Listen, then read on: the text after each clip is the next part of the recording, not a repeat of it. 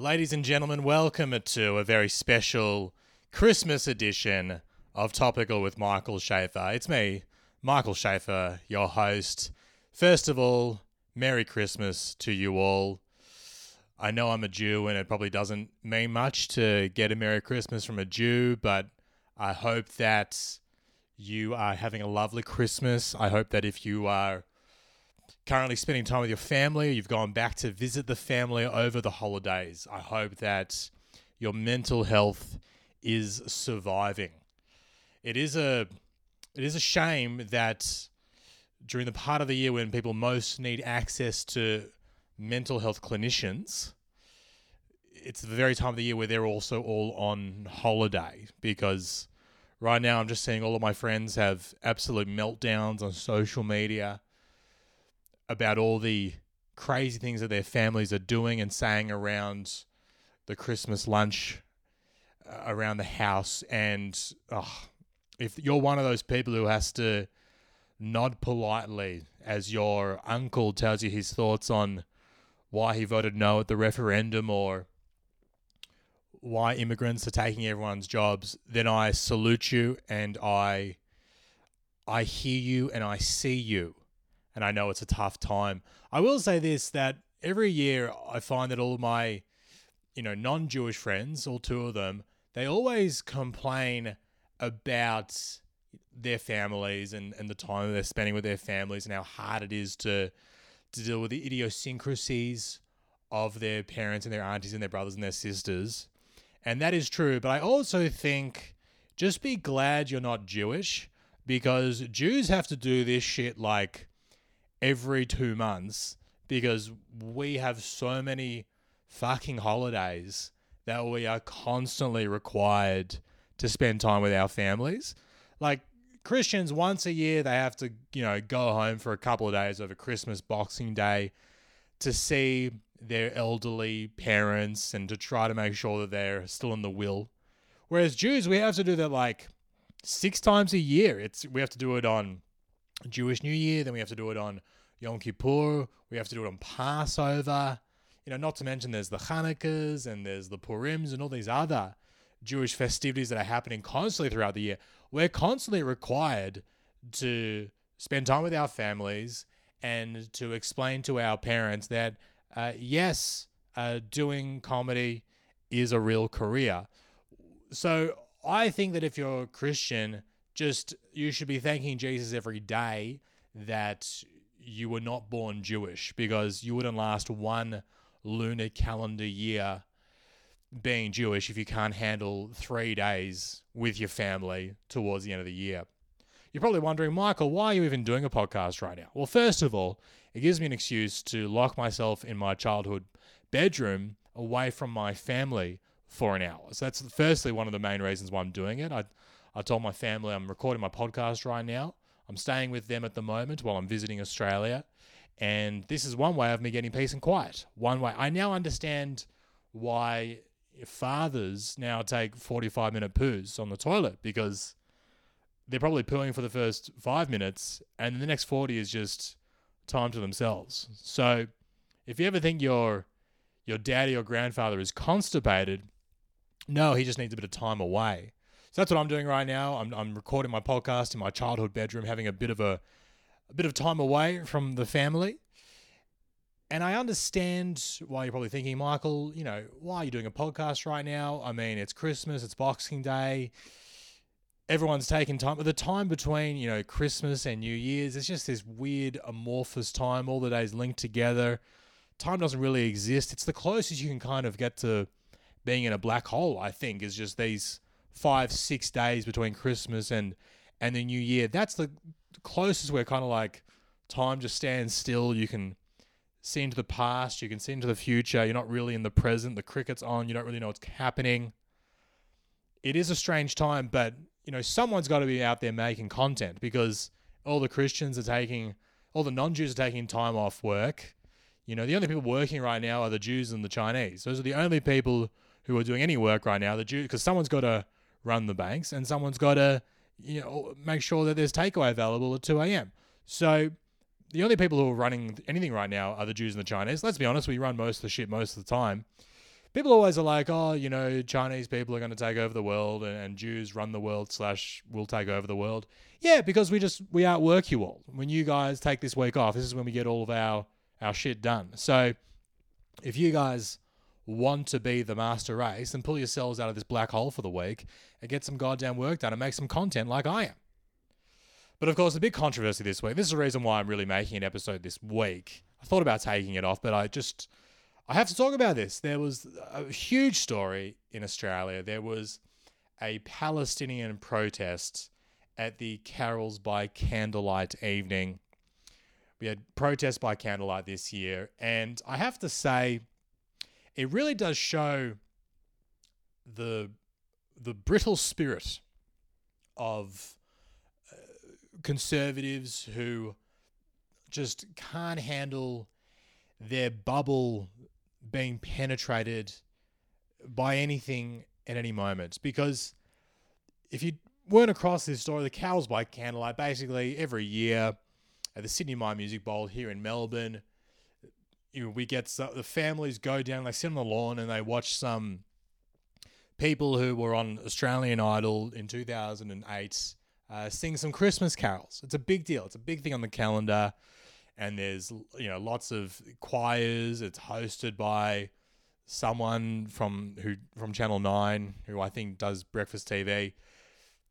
And it's just like a nice, wholesome family event. Families go there and, they sing some Christmas carols. They put on their Christmas hats. I think they're trying to raise money for some Christmas stuff. Once a year, people get together and they're like, hey, let's make some tax-deductible donations because that's what Jesus would have wanted. So it's kind of like, it's a nice, wholesome event. I don't want to make fun of it too much, but it is a nice, wholesome event. And, obviously the whole thing is ridiculous, but it doesn't hurt anyone. So it's a nice, wholesome event. But this year, it was gatecrashed, or some people would say ruined, by some pro-Palestinian protesters who jumped up on stage.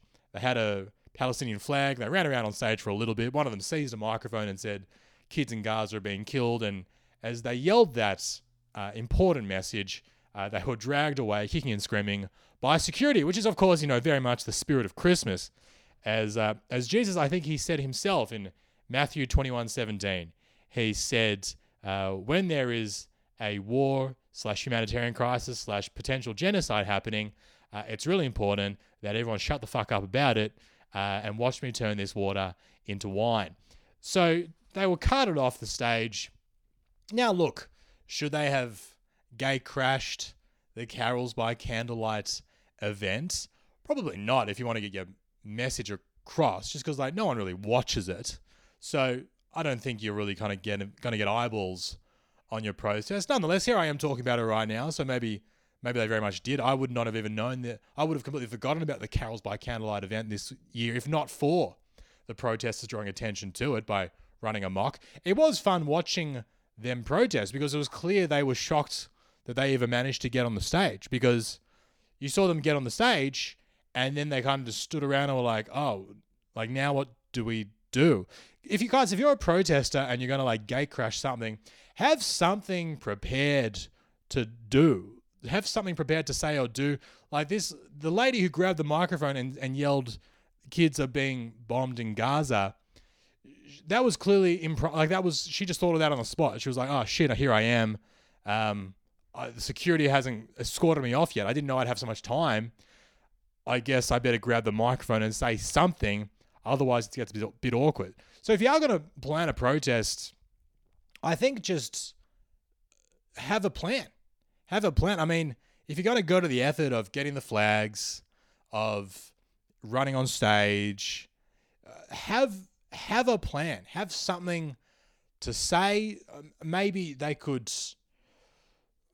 have, it's crazy that at an event that's all about carols and singing that they didn't just break out into From the River to the Sea or something. Just say something if you're going to get up there. I think for me that was kind of the most disappointing part of the protest. It's you've achieved a lot by getting this platform for yourselves, and then they kind of just ran around with the Palestinian flag. Took people time to even know what they were kind of doing. Everyone was like, I think for a second people were like, oh, I I didn't know this is a strange carol. I didn't know that they were going to break out into free Palestine. Is that a carol? I mean, technically Jesus was, I guess he was technically Palestinian, I think. So maybe this is one of the long lost carols that Jesus himself came up with. So people were so confused watching it. I was confused watching the replay of it. And then, of course, they get escorted off. They get dragged away, kicking and screaming. And then you got these people who are like on Twitter being like, this has ruined my Christmas. This has ruined my Christmas. My Christmas has been ruined. It has been destroyed by having a 60-second interruption to the Carols by Candlelight feed. It has ruined Christmas. Being reminded of something happening in the real world, very close to the birthplace of Jesus on Christmas, a guy who was Jewish and Palestinian. This has ruined Christmas. How could you bring this up on Christmas? How could you bring up a war that is happening in the Middle East while we celebrate the birth of a guy who was Jewish and Palestinian, who definitely has a couple of horses in the race here? How could you bring it up? This is not the time nor the place for this protest. I mean, I can't think of a better time nor place to bring up Palestine than when you're celebrating the birth of the most famous Jewish Palestinian. I mean, that's the best time to bring that up. You could argue it's the only time, really, that you should be bringing it up. Nonetheless, people are saying, oh, this has ruined Christmas for me. Guys, if this has ruined your Christmas, I really hope that Santa brought you a big bucket of cement so that you can harden the fuck up. How fragile, how brittle are you in spirit and mind that just seeing people run around on stage for 60 seconds with a Palestinian flag and hear the words, there's kids in Gaza are dying. How does that really ruin your Christmas? I just think it's embarrassing. If you think that has ruined your Christmas, then almost certainly you are the person who ruins Christmas for everyone else at your family. You are the aunt who is at the Christmas lunch and who is trying to bait people to talk about how the Little Mermaid is black and trying to bait people to talk about how Pauline Hanson has a point. Like you're the person who is 100% ruining Christmas for everyone else. If you think that has ruined Christmas, and then they're like, oh, but how do I explain this to my children? How do I explain this to my children? I'm here with my children, watching them sing their carols, and we're celebrating the virgin birth of the Son of God, who walked on water and turned water into wine, and then was crucified and came back to life 3 days later. I mean, I can explain all that shit to my kids. That is easy. That makes complete sense. Yeah, Santa, a dude running around the globe with 12 reindeer and going down everyone's chimneys and dropping off gifts. That is easy to explain to my kids. I can explain that. That is intuitive. That is an easy thing to explain. Santa, Jesus, Mary giving birth despite not fucking anyone ever.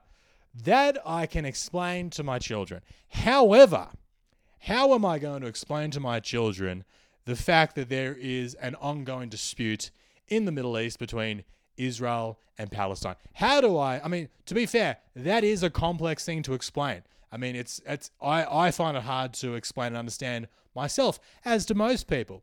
But I think that's probably easier for your kids to get their heads around than a guy getting nailed to a cross for your sins for some reason. So I just think that if you're finding this hard to explain to your children, maybe you shouldn't have had kids. I hate the argument that parents are always making whenever, they disagree with something, whether it's, gay rights or it's almost always like gay rights, trans people, drag queens. Like, how do I explain this to my kids? How do I explain the fact that there are gay people in the world to my kids? Well, if you can't explain quite easy, basic things to your children that, let's be honest, they're eventually going to have to deal with at some point in their lives, maybe you shouldn't have had kids. If you don't want to explain shit to your kids, then maybe you shouldn't have had kids, or just don't. Put them in front of Google and say, you fucking work it out, mate. I don't want to. I'm going to abrogate my responsibilities as a parent right now to the internet. So all these people are like, how do I explain this to my kids? Just, you don't have to explain any shit to your kids if you don't want to. They'll figure it out, or they won't. They're not. They're acting like these children. My children have been traumatized. My children have been traumatized. Man, do you know? I feel like it's such an insular and such an selfish thing to say. Oh, my children are being traumatized, when there's like literally kids on the other side of the world like being blown to pieces, and they're like, but this is about me. This is about. So I mean, these people are so good at making everything about themselves, just being like, no. This war in the Middle East is not as important as my children being able to sit through Anthony Kalia singing Jingle Bells uninterrupted. Okay, that is more important than raising awareness about a humanitarian crisis across the world.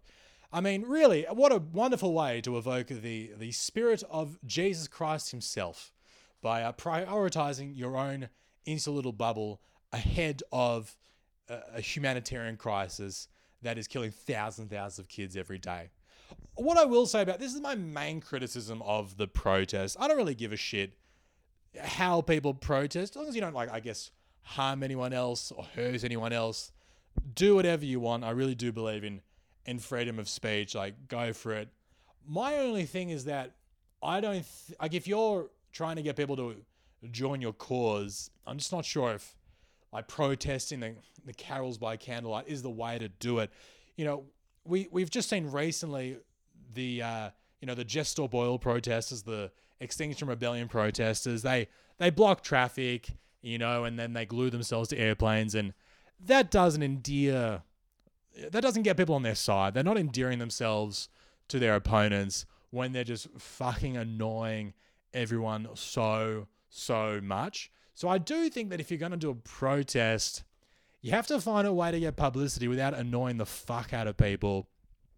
Which is why I think those climate change protesters who go and throw like soup and tomato cans on artwork in museums, they're the ones who are actually doing it the right way. Because first of all, they're getting publicity. Everyone talks about it whenever they throw a can of soup at a Picasso. Everyone's talking about that. And on top of that, they're not really like fucking up anyone's day.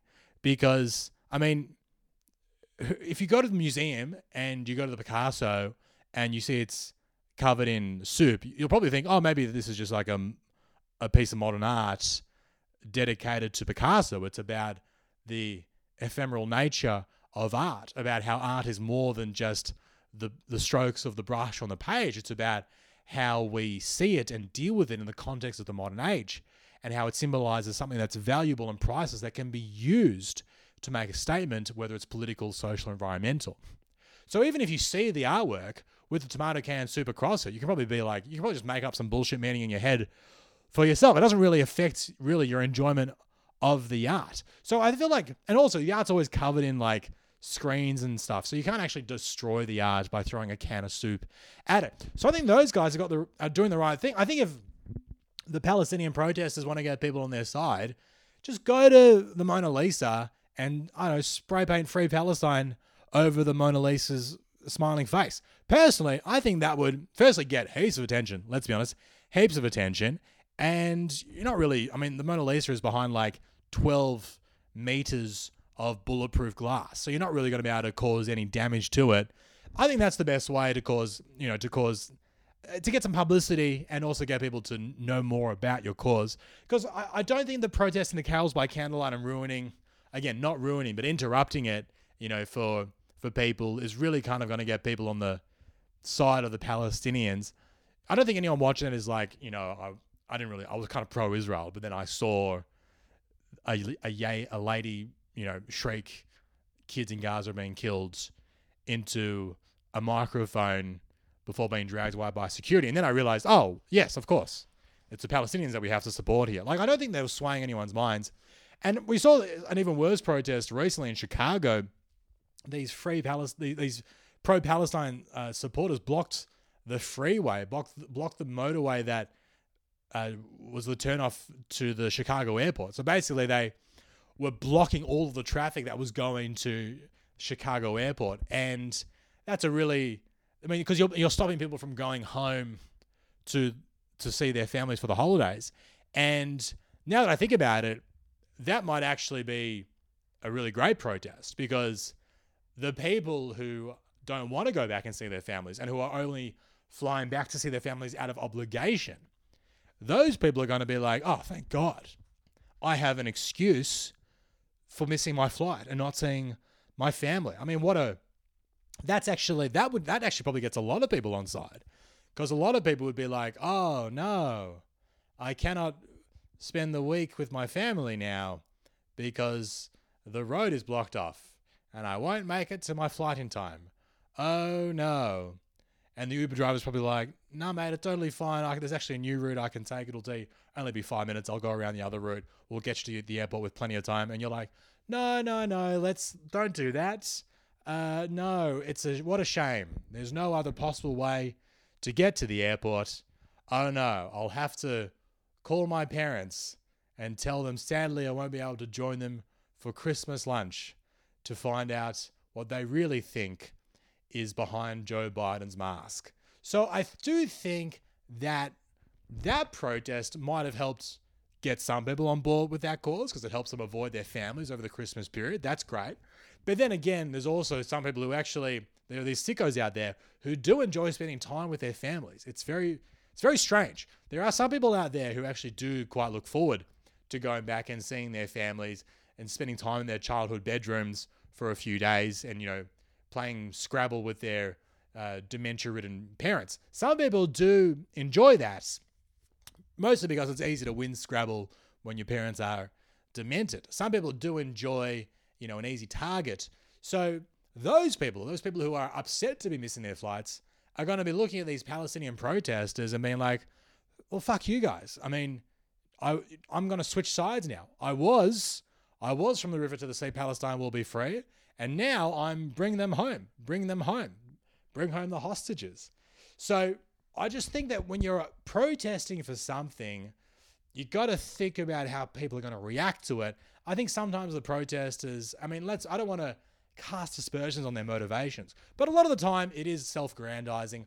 A lot of the time they do want to be seen as heroic and as, martyrs. They want to be seen as like, the modern day Rosa Parks. And I do think that the way in which we have like glorified people like Greta Thunberg, not to say that she's doing anything wrong. In fact, I think she's actually been so impressive in the way that she's kind of galvanized an entire generation of people to care about the climate. But the way in which we've like put Greta Thunberg on a pedestal and been like, she is a hero, she is our modern day messiah, she's a savior. Well, what that does, it just encourages these absolute narcissists, these absolute egotists to look at that and be like, oh, well, I'd love to get a bit of adulation myself. So let me find a cause that is popular amongst young people and I'll just, martyr myself for that cause, irrespective of whether or not it actually helps the cause or not. So I do suspect that the way in which we do turn people like Greta Thunberg into just heroes and martyrs for their cause, it does encourage other people to develop a messiah complex of themselves and to kind of want the attention. Because if you really did want to draw attention to what is happening in Palestine and you wanted to get people on board with your cause and call for a ceasefire, etc., I don't think you'd be fucking up their holiday plans.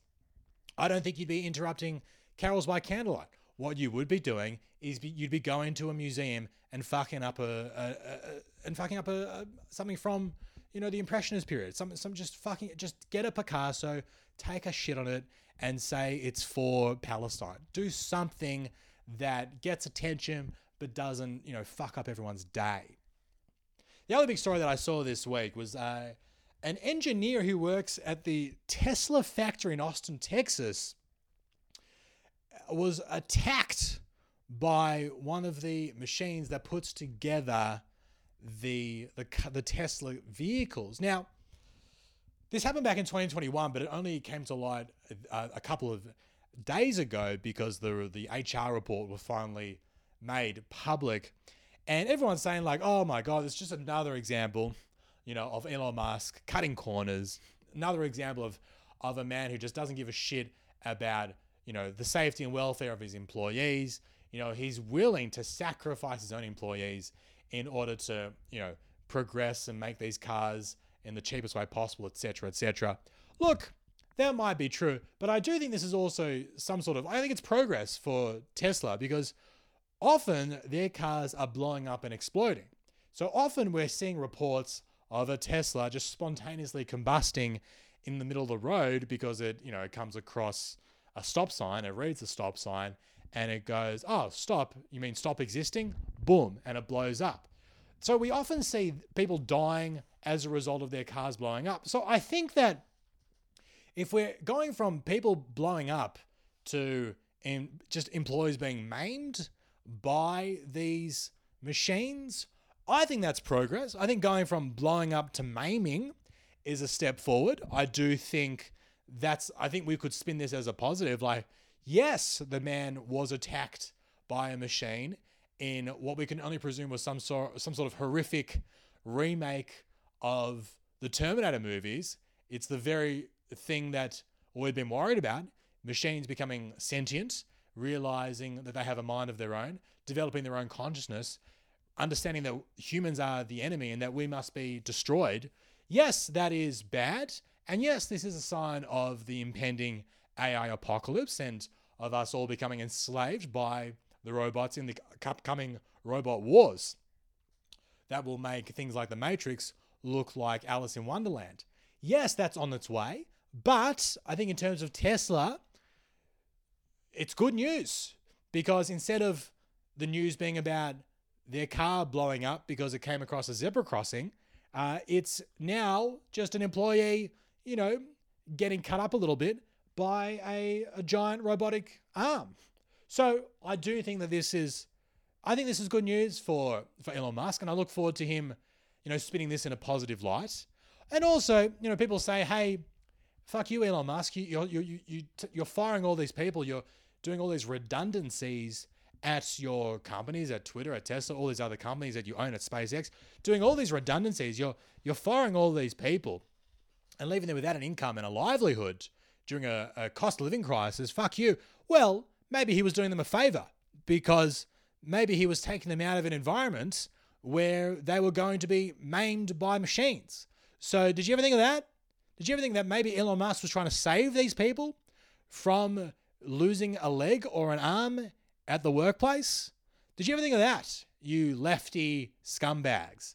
So I just think that sometimes Elon Musk, I think he gets a bit of a bad rap, because I think this is progress, that instead of the story being about a family of 5 being immolated, it's just an engineer potentially losing a limb.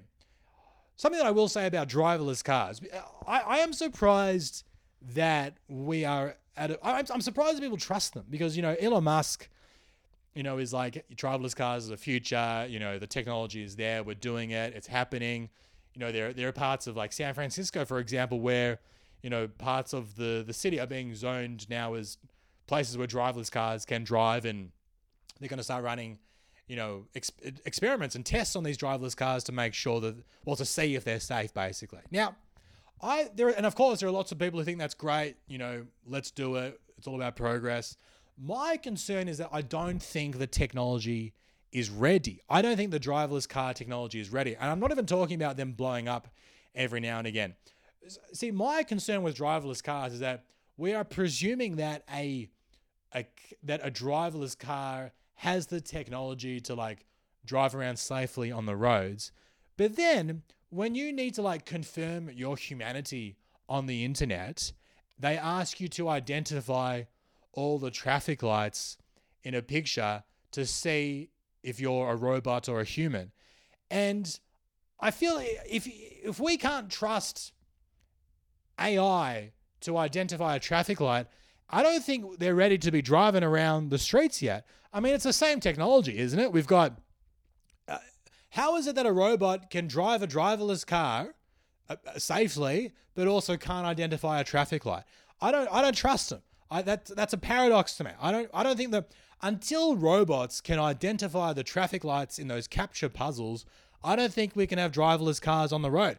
And the problem is, it's not just It's not just the capture puzzle. It's not just the traffic lights. All the things in a capture puzzle typically are stuff you'd see on the road. So, sometimes it'll be like, hey, can you identify this zebra crossing? Can you identify this motorcycle? Can you identify all the squares that have a bicycle?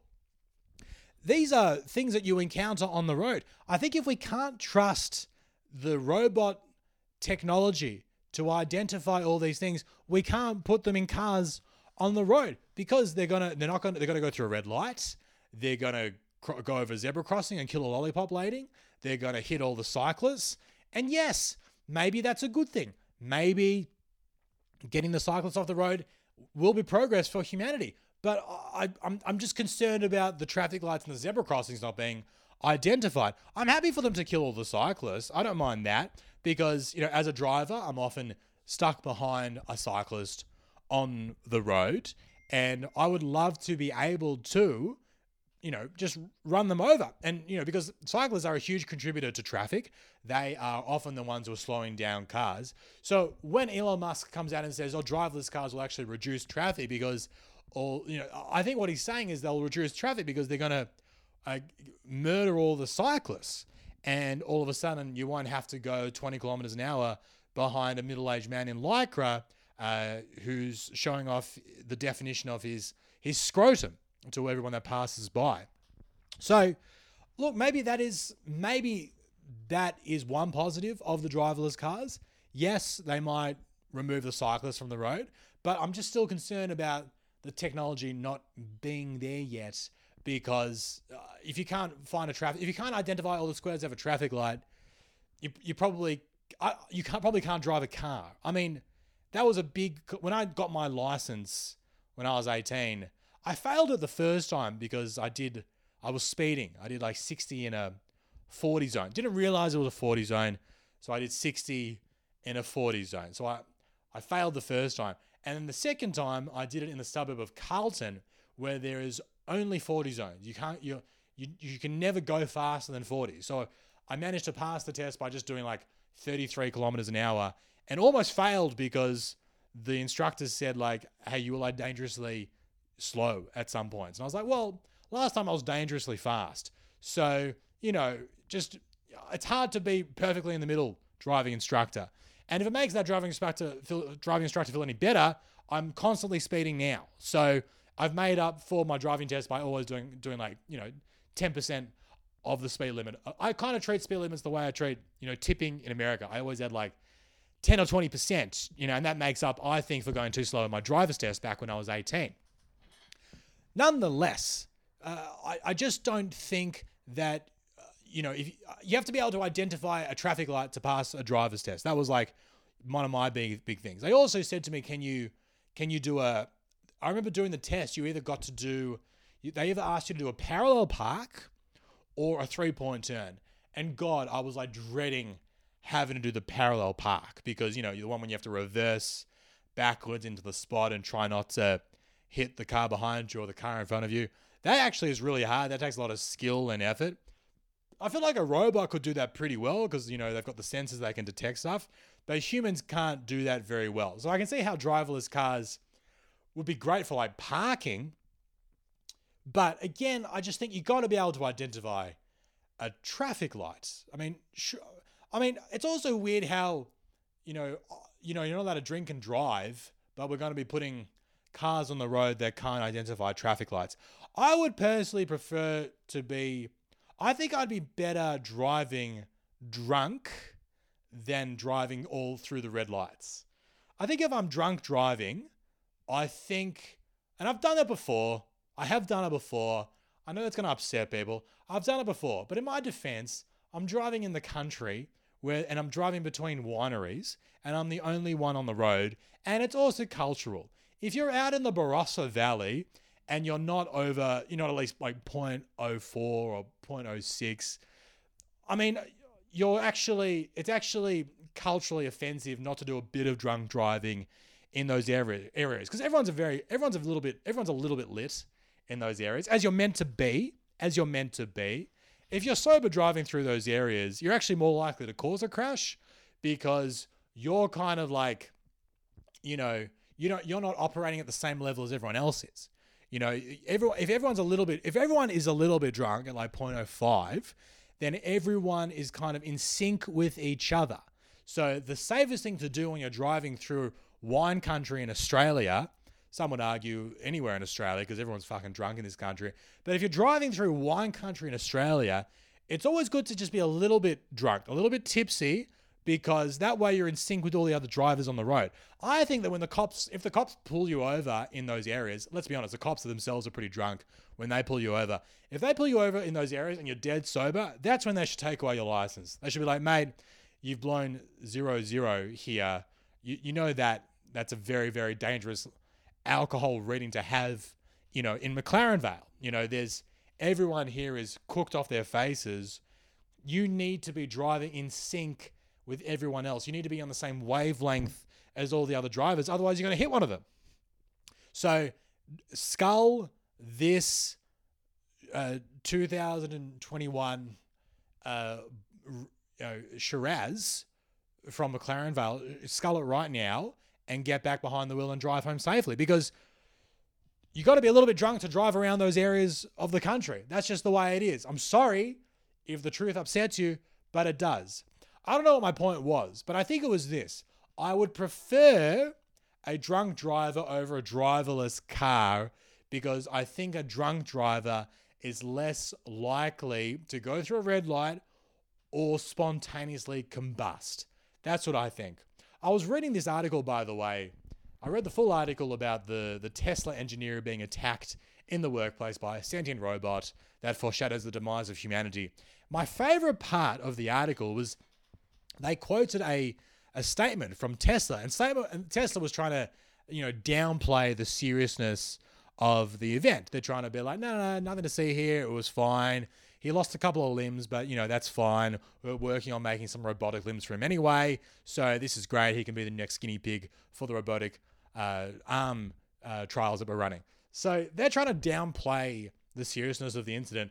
And my favorite thing they wrote in the report was that, don't worry, the employee, the engineer, took 0 days off work. Now, that could mean that, he wasn't that badly injured, so he didn't have to take much time off work. And I hope that was the case.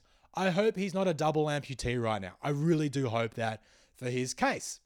So I hope it wasn't that bad. But the way the statement reads, it reads like this. It reads like, yeah, sure, the guy lost his arm, but we forced him to go back to work the next day because we don't offer our employees health insurance. I mean, what's more likely? What is more likely, dear listener, to have happened here? That the guy was attacked by a robotic arm that is so strong and powerful that it seals the doors onto the Tesla,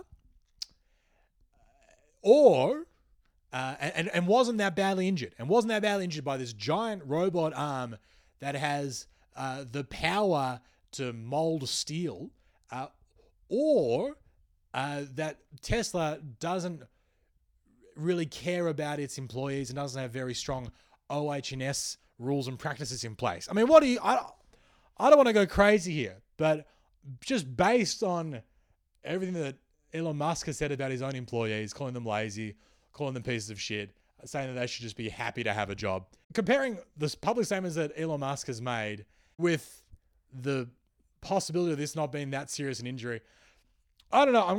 I think that what happened was the engineer goes to HR moments after the incident and says, hey, as you can see, I've lost all of my limbs.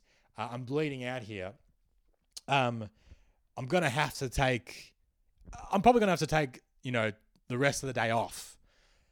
Just because, as you can see, I'm bleeding quite profusely. And I'm a torso. That's all I am. I'm just a torso right now and a head. And I've been wheeled here. I've been carried here by my other employees, as you can see around me. They've carried me into this HR office. I'm bleeding out profusely. Would it be okay if I just took the afternoon off to, just go to the emergency department and hopefully they can stem the bleeding? Would that be okay?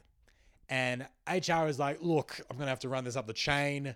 We really have to get these cars ready because we made some promises to investors, and if the cars aren't ready, they might pull their money, and then, Elon Musk might not be able to buy his 17th yacht.